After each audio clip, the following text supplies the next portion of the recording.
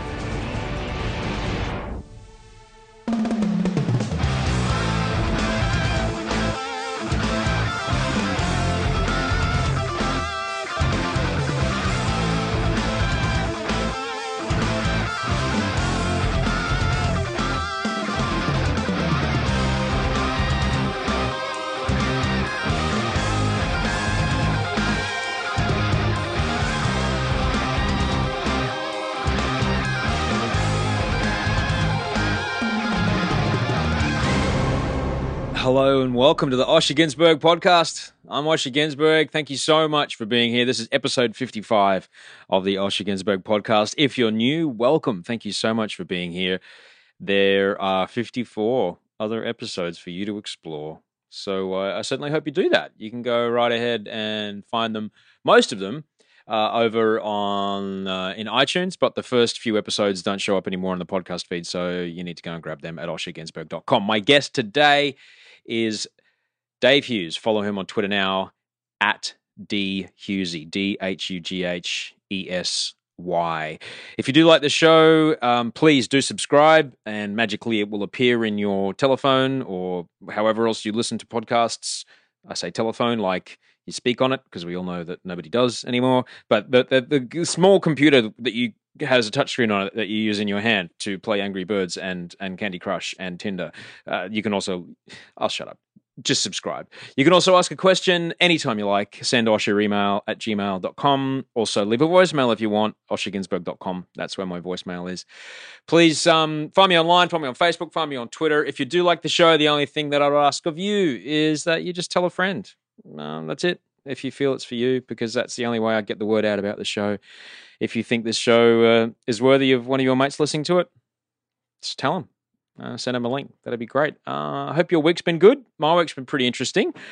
If you've been a long-time listener of the show, you'll know that I live with anxiety, and I've talked about it quite a lot. And I am certainly on a mission to see how I can, I'm not going to say defeat, but learn how to live with it the best that I possibly can. And that, how do I put this? Encompasses a large amount of things. I have some great doctors. I say doctors because there's more than one. I take medication. I do a lot of exercise. I have a fairly solid practice. I don't drink, which I'll tell you about more in a second. But I'm willing to explore anything else that could possibly help me work with that. And I started recently, just like 2 weeks ago, this really interesting thing that's actually quite big in Germany. It's a thing called the Grinberg method. So, look, I don't know. With all these things, I don't think it's a placebo. It could be. A placebo effect's very powerful, even if it is. I don't mind. But it's really interesting. It's kind of like a mix between going to see a shrink and going to see a masseuse. It's kind of like helping your body break the physical habits that occur with emotional triggers, if that makes sense, like the tightening of your throat or the pain in your stomach or something else like that. It's pretty intense. It's very intense. You kind of lie on a table and you get worked, quite worked, but it's been really interesting. I'm trying to, between me and the woman I'm working with, trying to re-educate my body's reaction to fear, which might be quite old. Maybe I was young when I was as young as 3 or something like that. So maybe my body's been reacting this way, and she and I are trying to rework on that. But I'll let you know how it goes. But it's interesting. But I think it's important to explore. I mean, unless kind of drinking cactus juice that's been fermented and then, you're following quacks around the world. I think it's important to, explore whatever works for you, man. Whatever works, whatever makes your day okay, because we've got a right to happiness, man. We do. And I hope all of us can certainly find that. Very grateful to have a bicycle and riding. I've been riding a lot this week, which has been good. I've converted one of my old bikes. The first bike I got actually to it's just a grocery getting machine now. It's got panniers, it's got a cargo rack.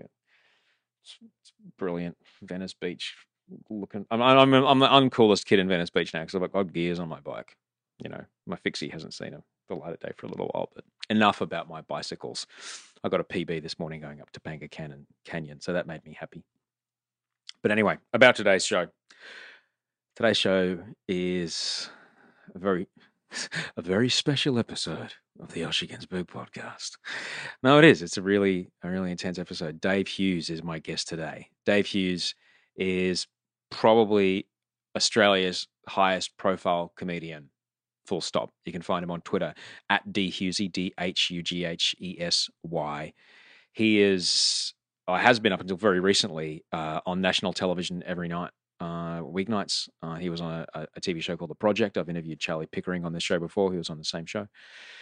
Dave also did 12 years of breakfast radio in Melbourne, waking people up every day. So he was doing breakfast radio in the morning and then on TV at night. Now he just does 90-minute stand-up sets every night, which, as he talks about, is actually quite easy. You can go see some of his stand-up sets. He's touring absolutely like crazy this year in Australia. DaveHughes.com is his website, and you can buy tickets there. But he and I get really deep on this show. We get really, really deep. I found that in this age of, a news cycle that's 45 seconds long, or as long as it takes for your Twitter to reload, the one thing that I certainly connect with when I'm online is authenticity. And that's certainly what I try to bring in this show is an authentic conversation and me being as authentic as possible with you listening. So with that in mind, Dave and I, we talk a lot. We talk about how he managed to manifest what he wanted to be when he was 14 into what he became, which is pretty exciting. We talk about working hard, and we talk about drinking. Now, I've talked about this before. I've referred to it a few times before, and I say, I don't drink, and, people know that. But Dave and I, we have a very frank conversation about drinking and not drinking, actually. And it's a conversation that's very, very honest. It's very candid, and it's all there. All right. I was actually scared to publish this, so that should give you a clue of how real we get. But I haven't really gone into this much detail before, so you're going to hear it today. You're going to hear it today. Yeah, but I'm glad that it was Hughesy. I'm glad that I could talk about it. When I did talk about it, I'm glad that it was with Hughesy because he plays a big role, as I talk about, in my perception of what it was to drink and what it was to not drink. I totally admire him and his absolutely staunch determination to change the course of his life. He changed the course of his life and he became the very thing that he wanted to be when he was 14 years old. And you're about to find out how. So enjoy. This is Dave Hughes.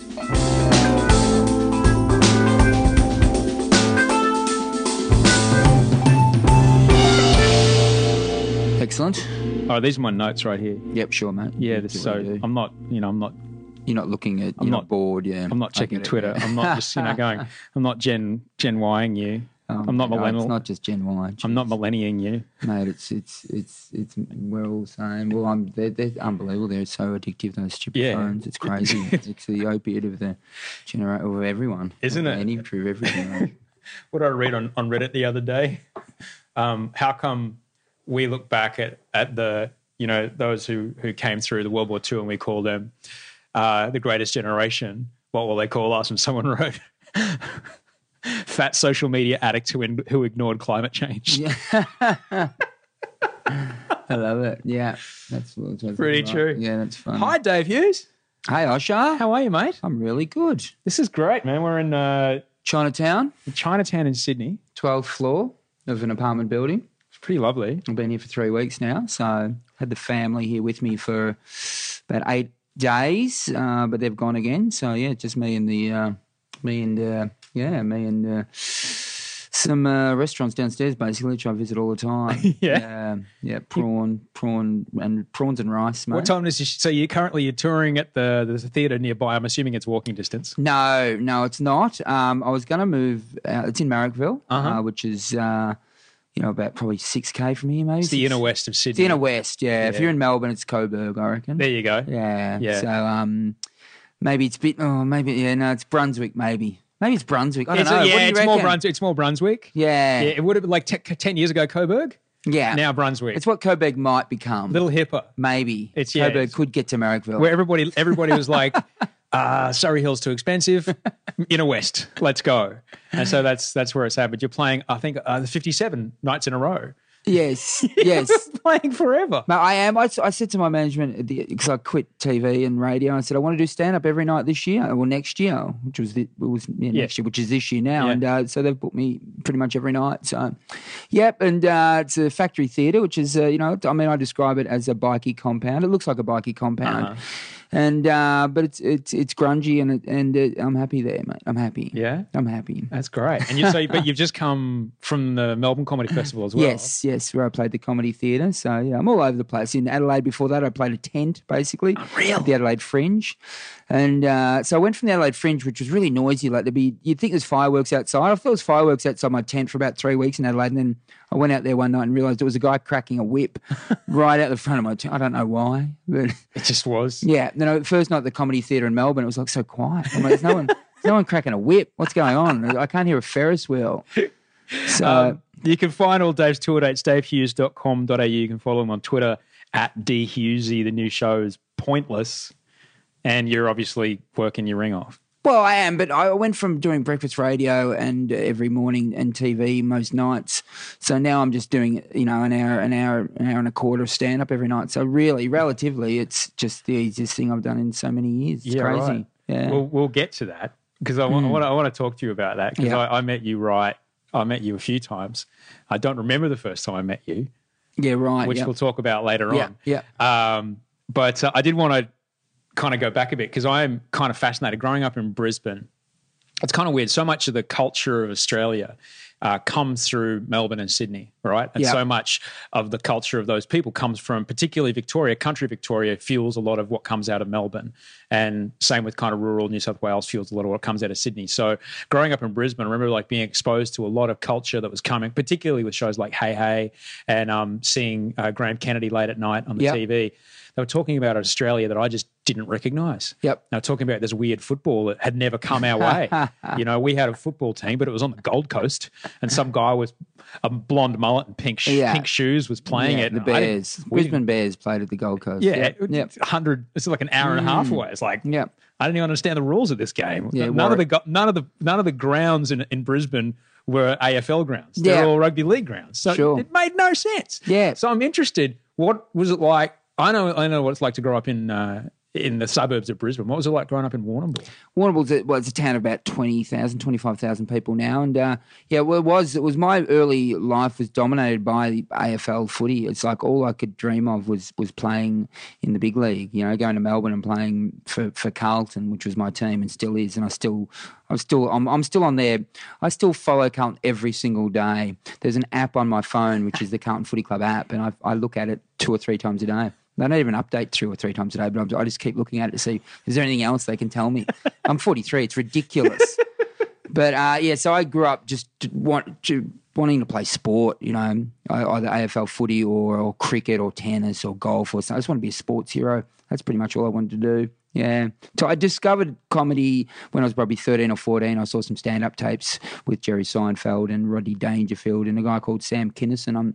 There's one particular tape, actually, just of a LA comedy club. And Sam Kinison was the guy. You Google him. He used to rave on about his own life and in a self-deprecating way, but just get angry about the fact that his wife didn't like him and stuff, or and he really connected with me. And I thought, that's a way to do. I want to do comedy like that guy.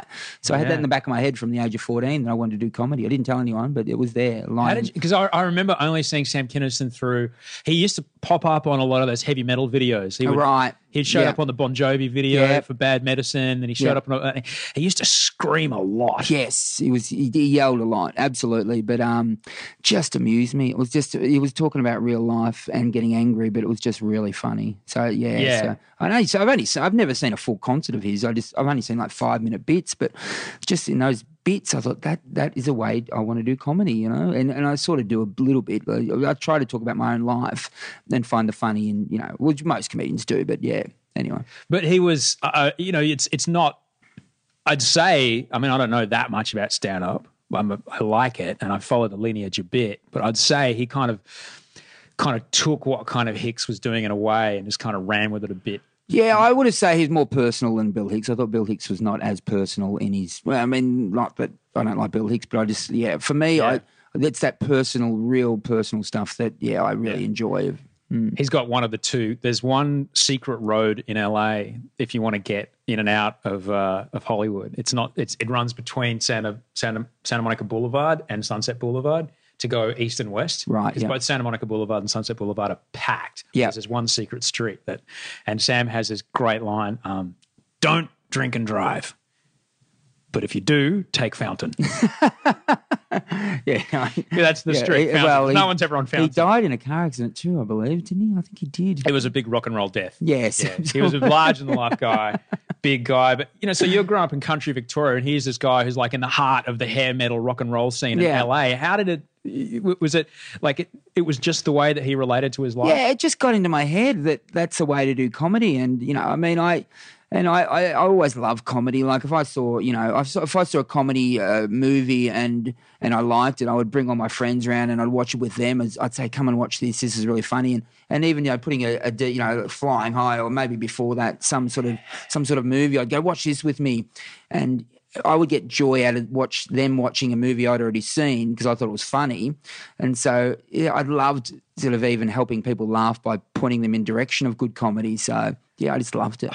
Mate, those Zucker Brothers movies. Classics. So good. I use it every single time. Nervous? Yes. First time? No, I've been nervous lots of times.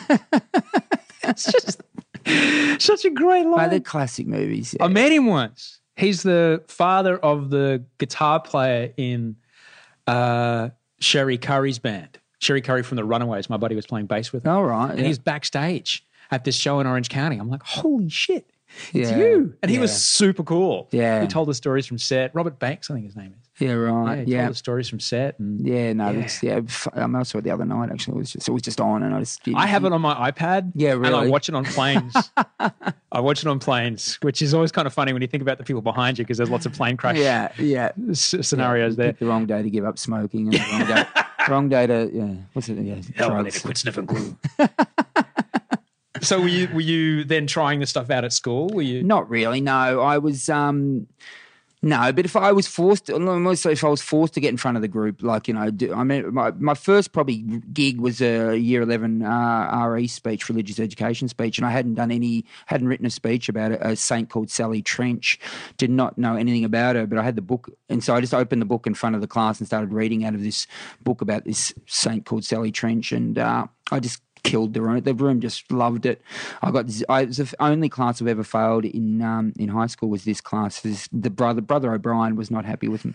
I got perfect scores off all the kids who had to also judge the speeches of everyone. I got like 10 out of 10 off everyone, but I failed that class. The only class I've ever failed, and that was probably the start of my stand-up career. Was that year 11 RE class where I just absolutely nailed it with an improv speech about a saint called Sally Trench.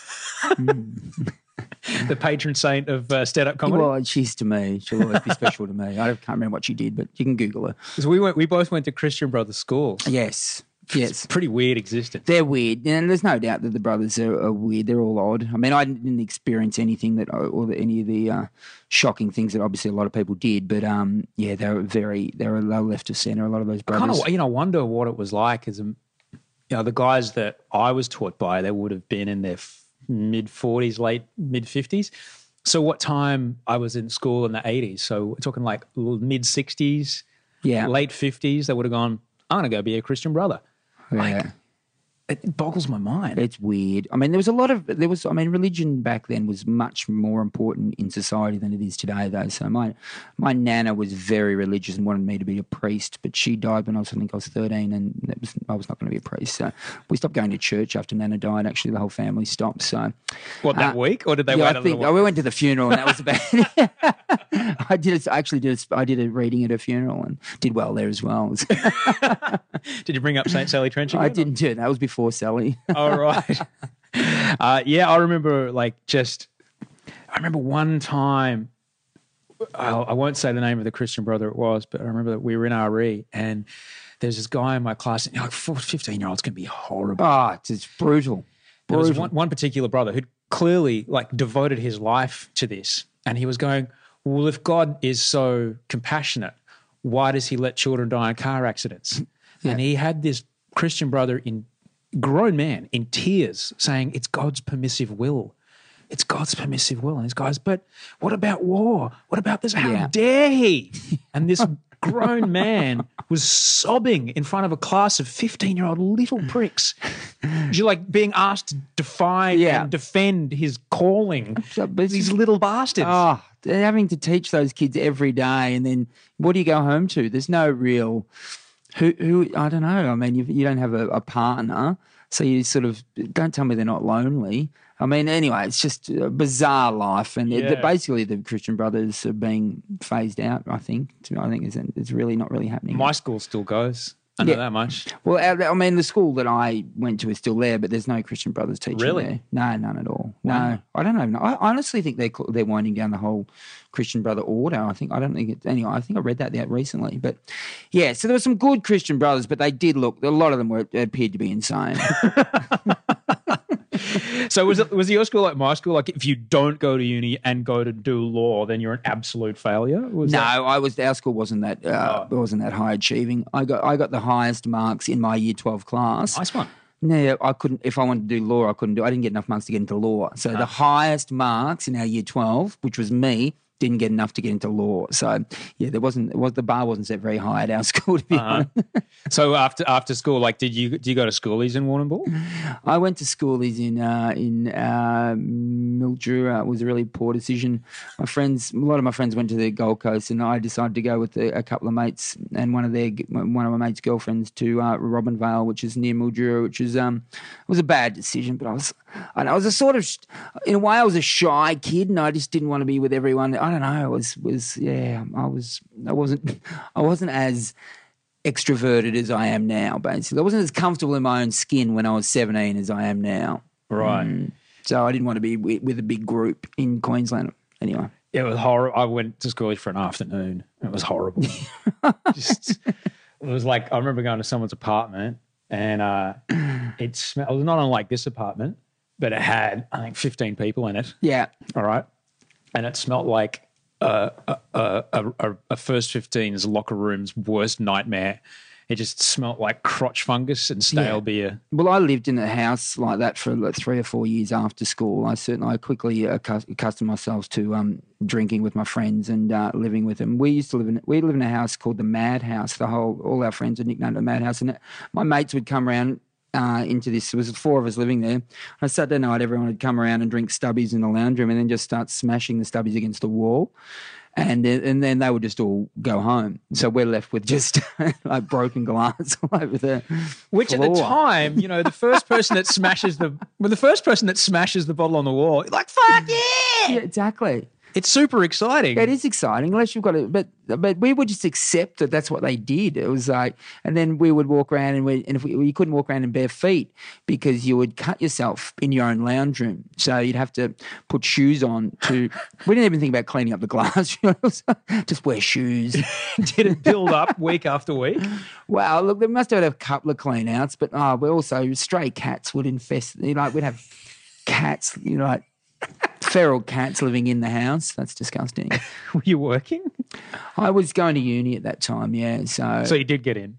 I got into uni. I didn't get into law. I wanted to do law. I mean, I dreamed of doing law. That was back in when LA Law was on television. Remember that show? Oh, yeah. Yeah, so I thought that's my way to, get lucky with the girls. So I'll be a hotshot lawyer. Oh, yeah. Anyway, it didn't happen. But, yeah, so I ended up I did IT actually in 1989, which was the first year this Swinburne University in Melbourne had offered IT, and I got a scholarship. So I got decent marks, but didn't get me into law. But I got this scholarship at IT, and I quit after 6 weeks. And if you look back at history, the internet started in 1990. So I had a scholarship to do IT in '89. So who knows what I could have been doing? I quit uni too after 6 weeks. I wonder why. It was a cut-off point before you had to pay your HECS. That's exactly why I quit as well. After 6 weeks, you had to pay your HECS. Yeah, I got out. You want to pay the HECS. That's exactly when I bailed. Exactly when I bailed. I think they cancelled that last night. Didn't they cancel HECS last night? There's something's going on, or they got to pay more for, I don't know. Yeah, so we're recording this the day after the federal budget, so that'll give you an idea of when we are. But yeah, I remember like that second to last week going, yeah, no. No, this is all too hard. I don't want to have that $3,000 debt. I'm out. Come on, $3,000 when I was 20 was. So, yeah, well, it's probably $300,000. Yeah, I went back and did a couple of years of business back in Warrnambool actually, and started. And that's when I was living with my mates in this house where we were breaking everything. But yeah, and it took me many years to pay off the debt for 2 years of uni. Right. What did girls think when they came back to this house? Well, they didn't really. They didn't come down. Look, a couple of the guys had girlfriends, and they were, not happy about the situation, but. I mean, it was a real boys' house where he almost resented the fact that one of the guys had a girlfriend, and she would complain about the glass all over the floor, and we're like, well, guys, I mean, it's our house. She's not paying rent. It's not our fault. So, I remember living in a share house like that with blokes that I was in a band with. Yeah, and my first proper girlfriend, Simone, I remember she invited me around to her place and was like, "Wow, your sheets are like clean, and your house smells like lavender, and." There's no dishes in the sink. Yes, I'd like to stay over. And then I just kind of stopped living at the other house because it was like, it's clean and it smells nice. In my house, I had a room called the Cave, and that had been etched into the wall. The Cave, it had no window. There was no window in the room at all, and the ceiling every night would just sort of crumble on me. It's like I'd be raining with like, I don't know what it was, plaster or cement or something would just rain down on me every night. So every morning or every next night when I have to go to bed, I'd just turn the mattress over, so all the roof crumbs went to the floor. Nothing worse than roof crumbs. Roof crumbs are terrible. They're bad. Roof crumbs are bad. So at what point did you end up in Perth, and how did you get over there? I failed uni after 2 years of, back in, bong smoking and just, again, failing my last exam. I remember hopelessly failing it. I had the thought, I want to do comedy anyway, so it's a waste of time. I shouldn't be here anyway. Yeah. And I was like 21, and then a mate was going to Perth. He had a panel van. His name was Rat, and he said, I'm going to Perth. And I'm like, oh, that sounds like a good idea to me. So he had I went to Perth with him, with Rat. In a panel van? In a panel van. And what do you remember about that road trip? Because there's people listening to this in the States. What can you explain to them about how far that is and what you see on that almost, trip? 4,500 kilometres, and there's nothing on the road whatsoever. So all I remember is we ran into an eagle, and then the eagle got stuck in the grill of the panel van. So yeah, while you're driving, we hit an eagle, one of the wedge tails, the big ones. It was a big one, yeah. It was a big eagle, and I think there's still a photo somewhere of me holding up this poor dead eagle, but on the side of the road. But there's nothing on that road. It's just absolutely nothing. Did you sleep in the back of the Pano? We must have. I think we might have stayed in motels. I can't remember, but I actually remember coming back when I left Perth. I came back in like 40 hours in a car I'd paid $300 for, and it's cheaper than a plane ticket. Yeah. And I almost did it straight. I wanted to get back for Christmas Day. I don't know. I was sentimental back then, but yeah. So I went over to Perth. Started doing stand-up comedy over there. So it was in my head to do comedy, and it was good to be away from almost everyone I knew, which is a long way from home, 4,000 kilometres. So, yeah. I remember the first time I went to Perth, it was like, this should really be another country. It's a long way away. It's not even like, even that it feels like it's not really Yeah. like the rest of Australia. Well, it's the most isolated city in the world, major city in the world. Yeah, So, sure is. yeah. But the culture there as well is so different to the rest of the country. It is, absolutely. They're all very attractive. They're all like... Goodness. They are, yeah. Yeah. So it's an outdoors culture. But, mate, for me, it was a big city compared to Warrnambool, you know. Yeah. So, yeah, it was a good stepping stone before you get to Melbourne, basically. So, So Melbourne was always it? for comedy in Australia, I think Melbourne's the place to be. There's more TV comedy made in Melbourne. So and the Melbourne Comedy Festival is massive. Yeah. And, so I think for comedians, most comedians would say that Melbourne is the place to be in Australia. So I read somewhere, I don't know how true it is. Did you work in an abattoir? I did, yes. That was after I quit the information technology course in 89, went back home. I was living in Melbourne there for 6 weeks when that happened. I went back home and Dad was very unhappy that I'd quit uni and to get a job straight away, basically, or you're not living here. And so I went and lined up at the local abattoir. You just sit there waiting for someone, you might sit there for a few days and then one day they'll go, yep, it's your turn. So Really? yeah. So you just wait in line at the You front? wait in line, yeah, sit in the 5 o'clock in the morning, you turn up there and just sit there hoping that you'll get a gig. And, so they never gave me a knife. I didn't want a knife because I knew I didn't want to stay there. I thought if I get a knife and learn how to do this, maybe I'll stay here. I don't want to stay here. So I was just I used to run the sheep up while they were still alive. And I was very friendly to the sheep, I would talk to them and other guys would look at me like I was nuts. But I like the sheep, I'd be pleasant to them just before they met their maker. Yeah. That is, what kind of men work in an abattoir? Look, all sorts of men, some intelligent men, some stupid men. And, remember a couple of years ago in Australia, there was a big furore about what goes on in Indonesian abattoirs. And I remember I was on the project at the time, and I actually said this. I said, guys, I've worked in an Australian abattoir. There's not much difference. It can be really hard on these animals. There's no doubt. I saw some shocking things when I was working that abattoir. It was 20 years ago, but I still, yes, people they just think hopefully it's changed, but back then some of the guys would consider the fact that these animals are about to die, so how I treat them just before they die not important. So I saw some disgusting things. Right. And how did it affect what you ate? It didn't affect me that much. Well, I don't eat meat now, but that took a few years though. But at the time it didn't affect me that much. I never mistreated an animal, and I saw a lot of animals mistreated, and just by idiots, who just don't realise what they're doing. But if people saw the videos of that, they would, some of these abattoirs would be closed down. It's a bit mistreating animals is a weird one, isn't it? It is. Because, yes, it's going to be a sausage in about 6 hours, but it's still a sentient being that quite obviously feels pain. Yes, absolutely. But, it's... a lot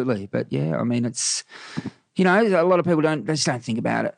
Yeah. No, they don't think about it. You can follow Hughesy on Twitter. You should, because he's ace, at DHughesy, HUGHESY. And you can find his show Pointless. It's around the country, davehughes.com.au. You can book tickets there, which is awesome. Yeah, I've just got that. I basically organised that website this year because I quit TV and radio and thought I need my own website. But then I really should update it more often. You've gone solo, mate. You've gone solo. I dig it. You've gone solo. You're a new man. But I think in many ways, I talk about this on this show. I used to work as a roadie before I got into radio. Yeah. So I was that's why I can't hear very well now, and I have hernias and things like that. So I did just a couple years of just shit jobs, lifting heavy things. Yeah. And was that the same? And I do enough of them to be like, I'll be more than happy to stay awake from midnight till 6 a.m. doing radio because this is way better than lifting a PA down the front steps of the Surfers Beer Garden. Absolutely. In between, collecting dole checks for a number of years, I did labouring work just to, try to, make ends meet. I've done a number of crap jobs, and I never want to lose the gratitude of ending up with a career where you just talk and people pay you money. It's an amazing thing, and it's been going for quite a while now. And I still work very hard because I still love that fact. I love the. Many of us have those stubborn pounds that seem impossible to lose, no matter how good we eat or how hard we work out. My solution is PlushCare. PlushCare is a leading telehealth provider with doctors who are there for you day and night to partner with you in your weight loss journey. They can prescribe FDA-approved weight loss medications like Wegovy and Zepbound for those who qualify. Plus, they accept most insurance plans. To get started, visit plushcare.com/weightloss. That's plushcare.com/weightloss. When you make decisions for your company, you look for the no-brainers. And if you have a lot of mailing to do, Stamps.com is the ultimate no-brainer. It streamlines your processes to make your business more efficient, which makes you less busy. Mail checks, invoices, legal documents, and everything you need to keep your business running with Stamps.com.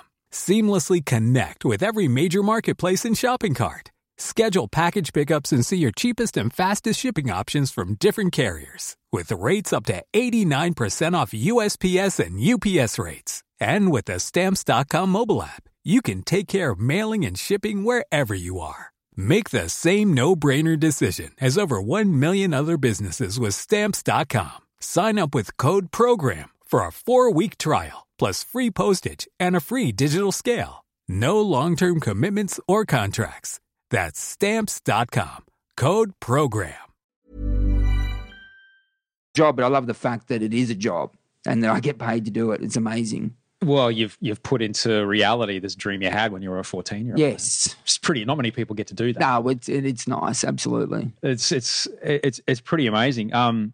When you were, first writing a lot of, I know when I was in bands, when we were first playing in bands and when the first songs we wrote sounded like all the bands that we liked. When you were first writing, were you like the Australian Sam Kinison or? Oh, look, I think I'd like to think that I didn't follow other people's, I'd like to think I did my own thing. And I know that early on in Perth and in Melbourne that other comedians would look at me and shake their head and go, what are you doing? Like, that's not how you do comedy.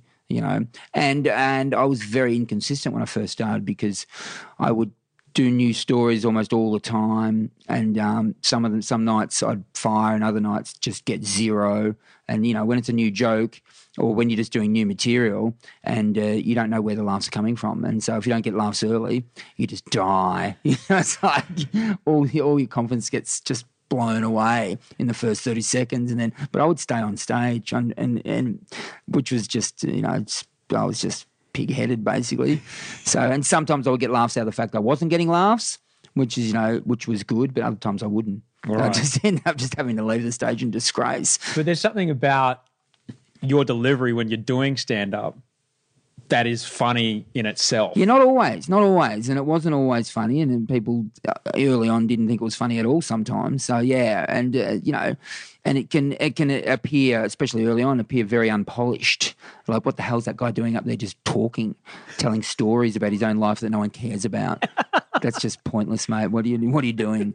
So, I had a lot of very encouraging comedians to encourage me, but yeah, some of them just going, mate, I don't know what you're doing up there. So who were the ones that went, keep it up? Well, Dave Grant is an Australian comedian who since has passed away at a very young age, actually. I think he was, just after 50, basically, which is, and he was one of those guys who maybe not everyone knows of, but all comedians, it's comedians all around Australia, really just loved Dave Grant because he was a professional comedian who took the time to help out guys who were just starting, no matter who they were, and he was just an absolute gem of a guy. He came over to Perth, actually, when I was over there sort of struggling away in my first year or so, and just really encouraged me. He said, and for me, he was a big Melbourne comedian who was just, on another level, obviously, and he came over there and he really just took the time and go, mate, you've got something here. So, yeah, Dave Grant, who's R.I.P. Dave, but he was many people will tell you how great he was to young comedians. Right. And at what point did radio or TV, was that on the radar? Did you go, I'm going to end up like that? Or? Yeah, look, I used to look at people like Richard Stubbs, and like he was a stand-up comedian who ended up in radio and TV, and that's a career path for me. So, early on, obviously, in Australia, that's a way to make a living. It's very hard back then to make a living just doing stand-up comedy. It was just really wasn't, you had to get somewhere else to even make a living. And I think that's the same in many parts of the world as well. I mean, England really seem to value their stand-up comedians more than other places where people just make a living just doing stand-up comedy. But, I know in America, you've got to probably get on somewhere. You've got to do something or you're going to bloody have a struggling existence a lot of the time. Yeah, or you're doing like seven slots a night, running up and down Sunset Boulevard doing $750, $20 slots, 5 minutes somewhere. I know. But so when I came back to Melbourne after about a year or almost 2 years in Perth, and started doing the comedy in Melbourne, and sort of had to start again. But I knew I had something. Uh-huh. So I was never going to stop. I was going to get there, and and then you get going, and then you hope that radio and TV come along, and they did. It didn't take that long. It was a few years of struggle, but what was the first? Was it TV first? Was it a spot? TV. I did a spot on Hey Hey It's Saturday, which is I'd actually auditioned for Red Faces, which is their amateur. Yeah, it was like a gong show, a Saturday night gong show. This is like a landmark TV show that was on every night. Every Saturday night for 30 years. Yeah. So I auditioned to go on there. And ended about 10 years too late. Yes. But I auditioned to go on their amateur hour, or their amateur show, the Red Faces, and twice, and just got nowhere. The second time the security guard walked me out of the building because he thought I was getting too aggressive with the guy. Because there was just one guy looking at my act, and he was looking at his clipboard, and I said, as I'm doing my act, and he's just looking at his clipboard, I said, mate, I'm up here. You can just look at me. The security guard didn't like that. Walked me out of the building. But probably a year later, I got on a professional sort of comedy spot on the show. Yeah. So, and I talked about being on the dole on unemployment benefits, and which was my signature bit at the time, and I was on unemployment benefits. But then it went really well. It was like the most nervous I've ever been in my life, and I have not been that nervous since. And but it went well. So I couldn't sleep for about 2 days afterwards. I was in shock that I'd been on this TV show that I'd watched as a child in the country. So, and that was the start. I thought that would start me straight away. It didn't really. No, but from there I ended up getting regular spots on radio, on community radio, Triple R, which is a Melbourne radio station. And then I on the Melbourne Comedy Gala in 1999 is when I went on that. Trying to get on that for a few years. I knew I could do something if I got on. So this is like the greatest hits version of the comedy festival. Yeah, so it's like 20 comedians all on one night. It's on TV. There's a million people watching or whatever. And my spot just connected. And from that, the next day, there was the Melbourne Comedy Festival was on there. And from the next day after that had been on TV, my audience went from 50 people through to 300, like bang like that. Wow. And that was it basically. From there on, I've from that next day, I thought, I'm okay here. I'm going to be able to make a living out of this. Right. So that's incredible, because you're talking about a time that's never going to happen again. I mean, both those times in Australia. This is a time before big broadband internet. Yes. It's a time before Foxtel was really cable was big. So there really was only 4 channels. Yes. 5 if you had the special aerial to get the 5th You're one. right. So everyone watched the same thing. They did. That was absolutely. That was It was. And I think I remember watching that set actually. I was talking about fish and chips. I remember that was and so it just connected. It was a simple little story. It just connected, and that was So and since then I've been okay financially. What was today? What's her name? Sally Trench. Sally Trench. She was been looking over me ever since Saint Sally year 11. Trench has been looking over you since 1988. 1987. 87 that was. 87, 87, year 11. Yeah. There you go. Saint Sally Trench. Because that's so very quickly after that, how do you manage that as a stand-up? Like, do you go like, right, like you do now, book me, I want to go, or what do you do? After people come to see you. Oh, look, it was just great being to be as a comedian. If you can turn up to a venue knowing people are going to be there to see you, that's an amazing thing. Yeah. That is just something that I cherish to this day. And, not that I sell at every venue I'm at. Believe me, I have nights where there's not that many people there. But to know that overall there's generally going to be people who are going to come and want to see you, which is fantastic.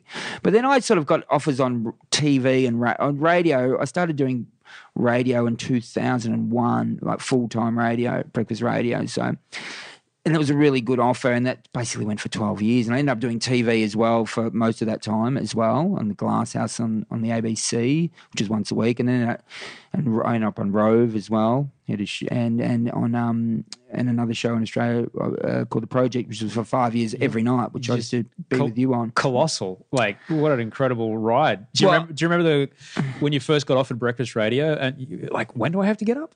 I know, but it was, I was always a night person, so it was an absolute shock. But like, again, when you get an offer of a certain amount of money, and you're like, really? You're going to give me that?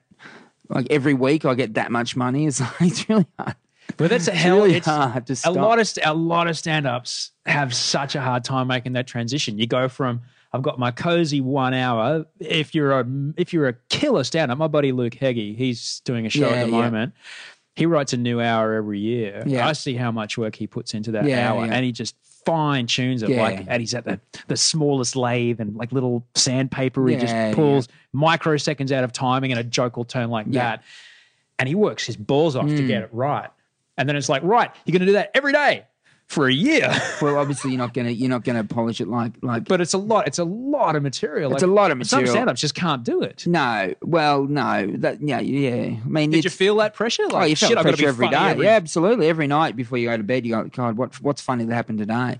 And every day you have that. But you get better at it, It's like you just got to do it. So you find stuff, and it's actually helped me getting back into full-time stand-up, where I'm just more prepared to throw ideas out there now, because I've said for years you have to do it on radio. I mean, you got no audience in front of you; they're at home or wherever they are. But you've got to come up with ideas and you've got to throw them out there. So for now, when I'm doing stand-up, I'll just I'll walk on stage tonight and there's a couple of ideas that I'm just going to throw out there, and like, because I thought of them today, and I've got to give them a go. So. Yeah, you get better at just trusting yourself and trusting your ideas. That your brain's got the ability it's got the maths to I know how to make this part into a funny story. There's a joke here, I'm going to find it. You don't always find it, but you're going to have a go at it. But you push off from the dock not knowing how absolutely. you're going to land. Yes. How exciting. It's fun. It's so a lot exciting. of fun. I love it. It's the best part about my job is having an idea and then taking that to stage and then it working. That's just beautiful. I love it. Just being in that flow state must be it's a thrill, man. Oh, you're waiting at a pedestrian crossing and you have an idea. I think there's a joke there, and then you just it bubbles away in your mind, and then something else will connect to that idea, and then you get to stage and you've got the joke there, and maybe you've got half the joke, and you get on stage and tell a joke, and then you say something, you think of something on stage at the end of it, which becomes the main part of the joke. But yeah, I love that process. Some guys would never dare to do that. So I get what you're saying. You're at that, that 10,000 hours of, breakfast radio has suited you well. Well, yeah, but it's just a matter of just doing it. It's getting up there. And I used to do that when I first started, often not to much success, but it was just that, just go for it. Just go for it. You got nothing to lose. Did you notice, like doing the 12 years of breakfast radio, did your stand-up change while you were doing that? Oh, in a way, just because you weren't able to do it every night. So, I never stopped doing stand-up. I know a lot of comedians who they're really good stand-ups and they get an opportunity in the media and they just don't do stand-up anymore. And it's just, I never wanted to be that guy. I always wanted to do stand-up. I love it. It's like some people love playing golf. I love doing stand-up comedy. So, it's just a joy for me. So, yeah, but just not doing it every day is harder. And so I do big theatres, and I hadn't done stand up for like a month or not a month, but maybe 2 weeks. I haven't done stand up for 2 weeks, and I'm at the Enmore Theatre in Sydney, and you feel the pressure there because you're not warm, so you just got to really. That's when the nerves kick in. I've got to start cold to a large group of people.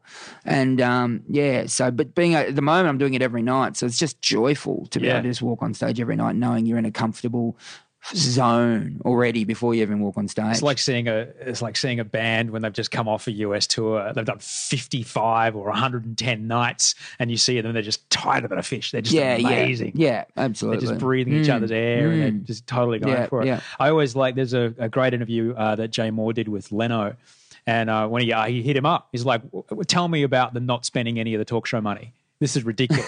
What are you doing?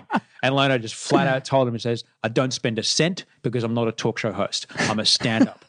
All the money I live off, I make doing stand-up because that's what I am. I'm a stand-up. And that's how he defined himself. Yeah, no, now he's retired. He's got a gajillion bucks. What's he going to do with it? Yeah, but that is, I hear, I do appreciate that he would always do stand-up comedy. and every weekend. Yes. Every single weekend. Because of the freedom of it. Like you got a TV show, you can only speak for a certain amount of time before the ad break or before someone in your ear tells you that to shut up. Stand-up comedy, you got an idea, you just go with it, and you don't have to, the parameters of television are like, I can't say that because that's insensitive. It's nowhere near as full on stage. You can actually go places and the crowd are with you and they know what you're doing. So what can you tell people, and I've talked about this a bit on this show, what can you tell people about the relationship that you have with your co-host when you're doing breakfast radio?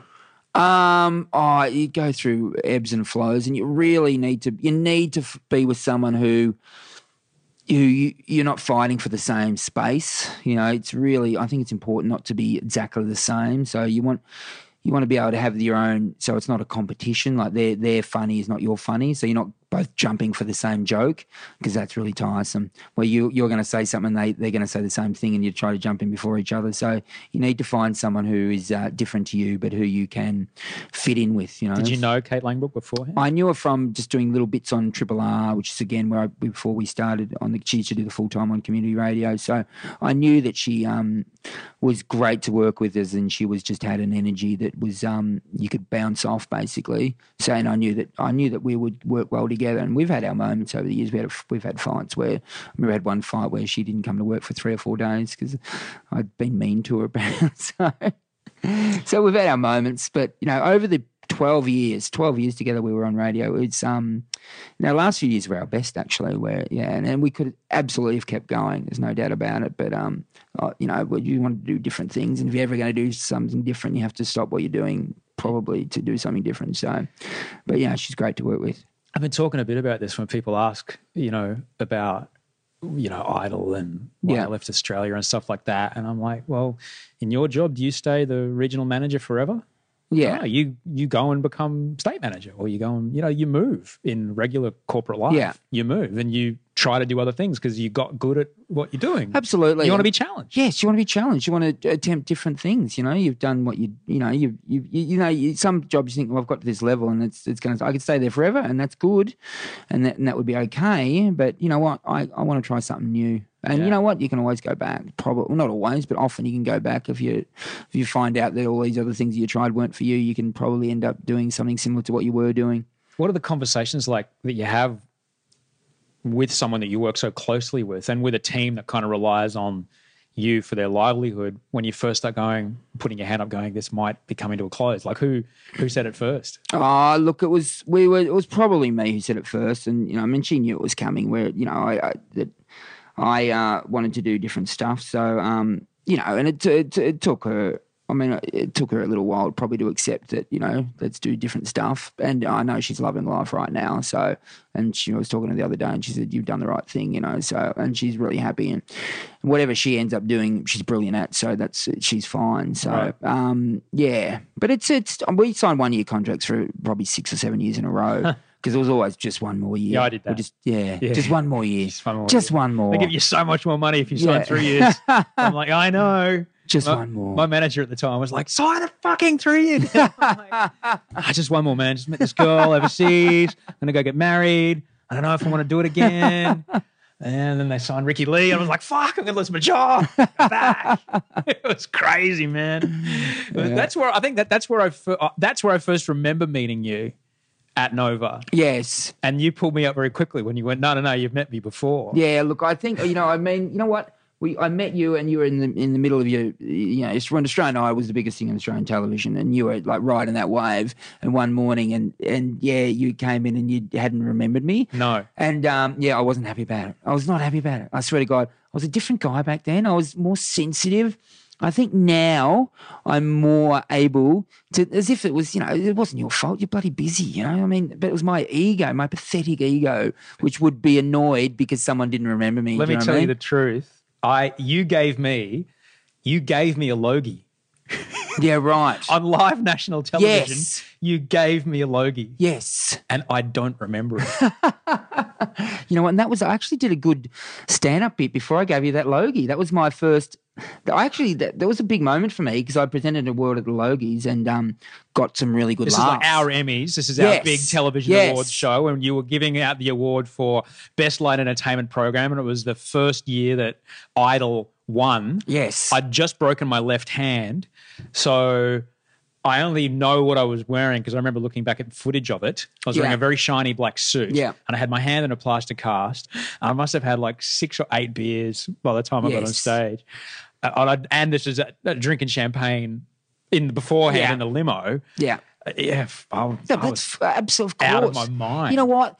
I no longer ever want to get angry that anyone in the world doesn't remember me. I don't. Why care whether someone remembers me or not? I really, in my mind now, people can remember me or not remember me, and it's got nothing to do with me. So that was my immaturity more than your immaturity at getting angry really at that. Kind of freaked me out because that was the first time. Because I remember the bit in the morning because I think they'd just given me a big comedy check for being Cleo Bachelor of the Year. Right, yeah. That's when I came in to see you, and it was the next morning. So I'd been out on the piss the night before, and I remember being super defensive on live radio, going, "Oh, but you were off your face."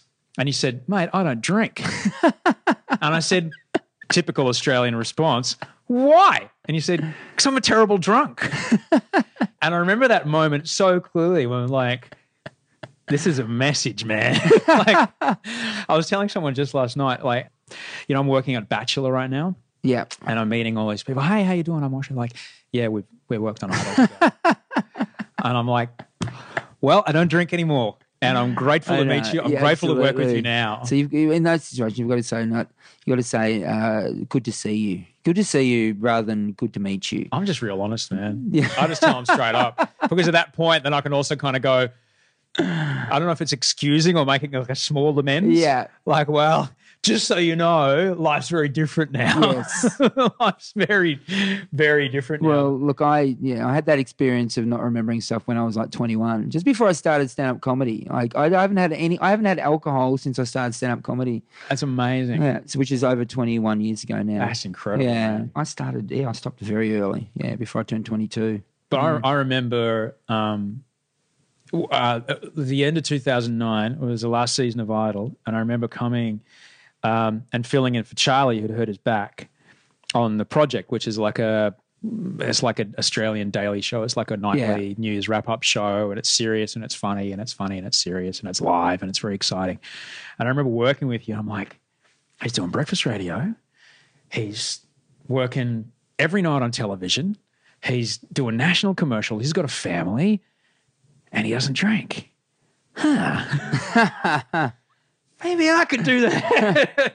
Oh, look, I could not have done what I've done if I still drank. I don't reckon I would have even started stand-up comedy. I'm pretty sure I wouldn't have had the mental fortitude to start stand-up comedy and to continue at stand-up comedy in those early days when I wasn't going very well. If I drank, I don't reckon I would have done it. All right. I don't reckon I would have. I wouldn't have been able to get my mind together enough to do it.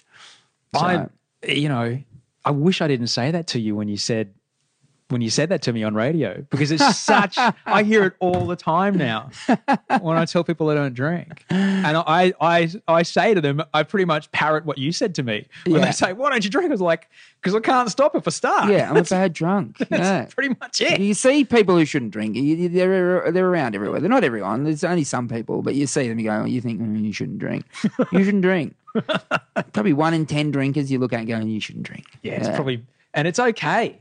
Yeah. It's okay not to drink. Yeah, it is okay not to drink. That is the thing that I say to people who are thinking about stopping drinking. I go, it's okay. It really doesn't make much difference. No. You can still, if you want to socialise with your drinking friends, you can, and they will let you. It's in your mind if there's an issue. It's not in their mind. They'll get over it real quick. Took me a little while. Yeah, because in your mind. It's not in their mind. They don't care. I kept my friends. I'm 22. I've got all my mates are mad drinkers. Did not lose one friend and was able to go out with them at any time and stay out as late as possible. Wow. Without drinking. These are country drinkers. Yeah. They're proper drinkers. Like, we're drinking? Let me put my gumboots on. I'll just put the tarp down now, so when I come home later, it's going to be an easy cleanup. And you know what? The opposite sex, especially women, respect you. They do. They just actually most of the sensible, the ones who are you want to be with anyway, just actually admire it that you are able to not follow the crowd. You're able to follow your own path. They actually admire it. Like that, the drinking you're describing, it sounds like Brisbane drinking. Yeah, it's like what I thought was normal. I was like, oh no, this is what we all do. Yeah, this is how everybody drinks. Because everyone I saw drank that way. There was no one in my life that had one and then went home. Yeah, it was. Oh no, we're going by the jug today. We're not going. Well, you're getting a shout. I mean, you drink till you pass out. You come back, from the bar with like 2 jugs in each hand. You can't pull out of it. Yeah, and I didn't want to. Yeah, it was like, I just keep drinking until the magic starts. That's what happens, because the magic's going to come any moment. I just have to keep drinking and the magic's going to arrive. Never came. Yeah. But then when, I remember getting to Israel. It was Israel the first time I went. I was like, oh, I'm the only one drinking like this. Oh, okay. This is odd. And they're all like, I don't know, just a half glass for me. Like, what?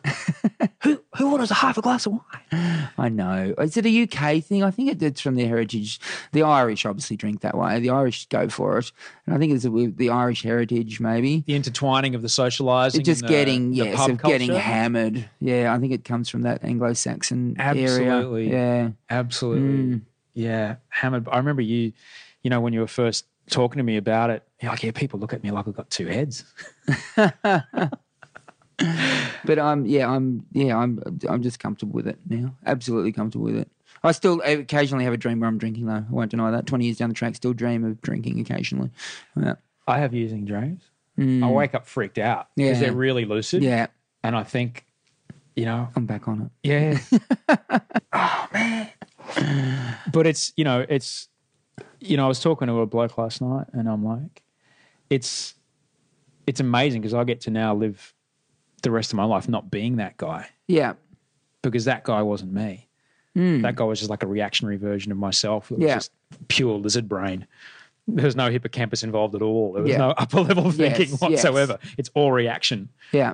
When you're like that. That's why you don't remember anything because your hippocampus completely disconnects and you just go off pre-programmed. This is what worked last time. Absolutely. I remember I was selling Bart Simpson tickets. You could buy a ticket to win a Bart Simpson doll at the local show, carnival in Warrnambool, and it was during the day, obviously. But then a woman came up to me and said, "Oh, you can actually speak." And I said, "What do you mean?" She said, "I've seen you out in pubs around here for the last couple of years and you've never been able to speak." Get to the point where I couldn't speak. Really? I can't speak. I'm wondering why I couldn't meet any girls. Oh, right. Because I've been I'm only like 4 and a bit years in and I'm still and then I'm single. And so I've never dated without drinking. Yeah. I've never really got to the first kiss without drinking. It's pretty weird. Mate, you can do it. You can do it. You're completely single, are you? Totally, yeah. Mate, there's nothing going on. Really? Wow. Yeah. Intriguing. All right. You having fun? No, not you're really. Not. God. It's been a long time, Izzy. Yeah. Wow. Yeah. Right. I'm shocked by that. I'm just really, I'm an introvert. That's why alcohol is awesome. Yeah. I'm an introvert. I'm going to get a couple of beers in me. I'll become Superman. Just pretend you got a bloody microphone in front of you. You'll be fine. Absolutely fine. Oh, yeah? That could work. Yeah. Just do podcasts around the clubs of Sydney. Just do podcasts. Who wants to be on my podcast? You're beautiful. You're one of the many beautiful women in Sydney. Do you want to do a podcast? No, I'm not going to.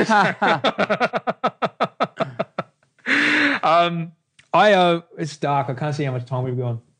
Is it time to stop? Almost. How long? When do you have to go? I've got to be I'm meant to do some radio thing at 5:30. Oh shit! That's all right. It's around the corner. So are you going around the corner? Yeah. You're going across the street? Ultimo, which is not far from Chinatown. Oh, Ultimo's right there. Yeah, it's right. I can give you a ride. Yeah, all right. Because I've got a car down across the street. Yeah, good.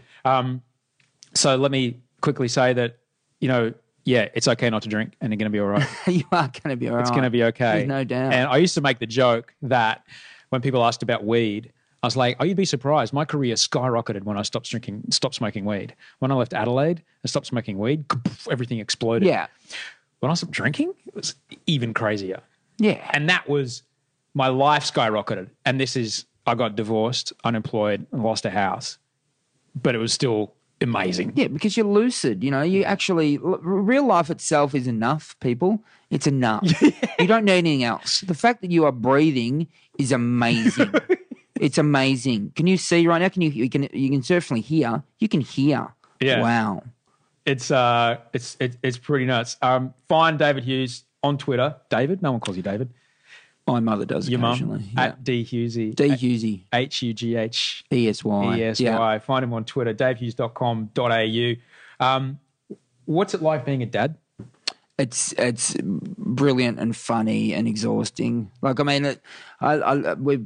family just left. As I said, we're in Sydney at the moment. And in this apartment, we had my wife and 3 small children running riot for 8 days. And you know what? It is exhausting. But the moment where I went back to Melbourne with them, and then I came back up here, and so I'm going in the taxi on the back to Melbourne Airport to come back to Sydney, and I'm like, oh my God, I'm free. I'm free. But then I get up here and this is so quiet.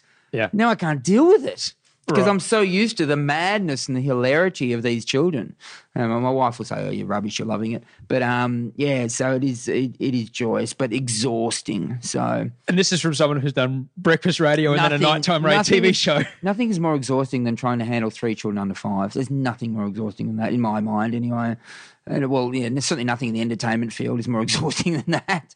Maybe working in a salt mine or somewhere, I don't know. But it's bloody full on, and my wife's an angel.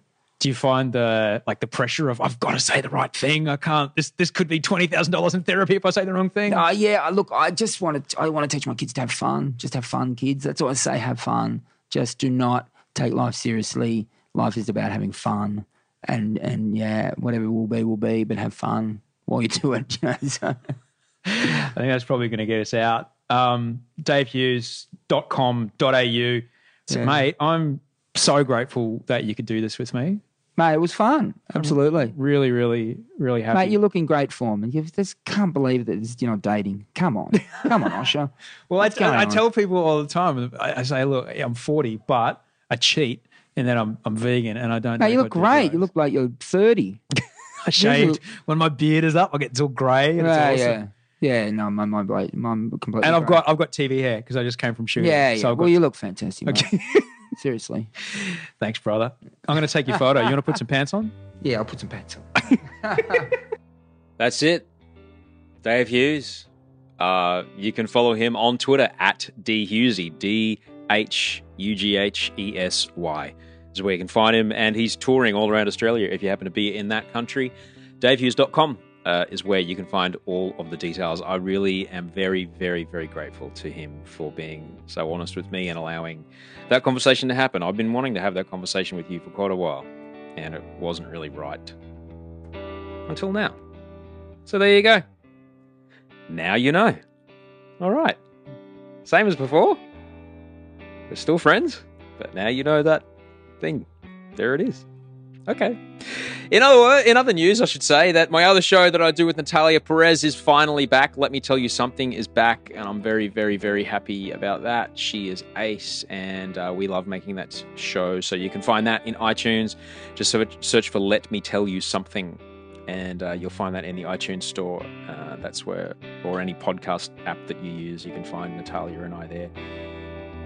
It's a great show, and I'm very, very grateful that we can make it again because we're in the same country and same time zone, and it's working out. Look, I hope that you have a good week, whatever it is that you're doing.